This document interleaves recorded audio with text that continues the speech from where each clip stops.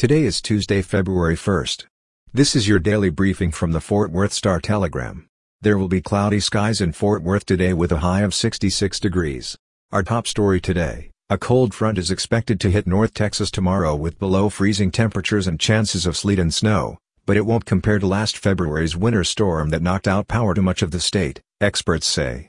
Madison Gordon, a meteorologist with the National Weather Service in Fort Worth, said a cold front will arrive tomorrow with the low temperature expected to hover around 20 degrees that night.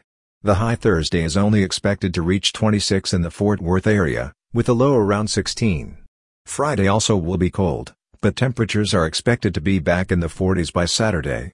In 2021, the Dallas-Fort Worth area experienced freezing or below freezing temperatures for more than 9 days, or 222 hours, from February 13 to 21, according to a NASA report.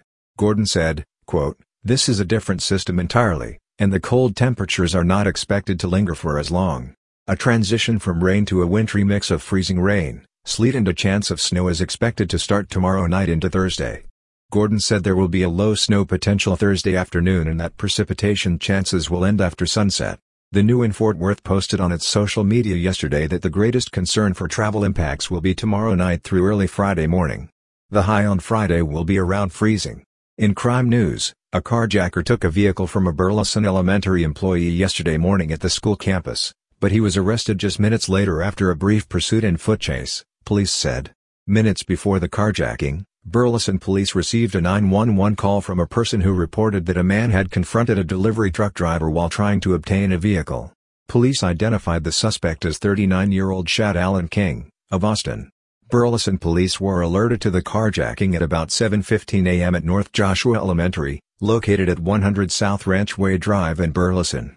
The school is in the Joshua School District, but the campus is in Burleson. Police said the carjacking was an isolated incident and that there was no reason to believe the suspect targeted the school. King was in the Mansfield jail as of yesterday afternoon.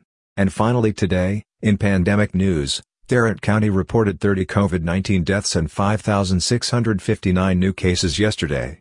The 30 deaths were the most since 31 were reported on September 25. The county has now reported 522,861 COVID cases, including 5,277 deaths. The number of hospitalized COVID patients decreased by 143 to 1,131 in the latest 7-day moving average. The pandemic high was 1,528 patients on January 6, 2021.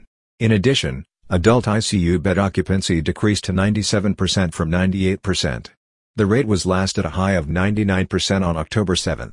According to the Texas DSHS, 67.8% of Tarrant County residents 5 and older have received at least one dose of the vaccine, and 59.21% of residents 5 and older have been fully vaccinated. For the latest in Fort Worth and Tarrant County news, visit star-telegram.com.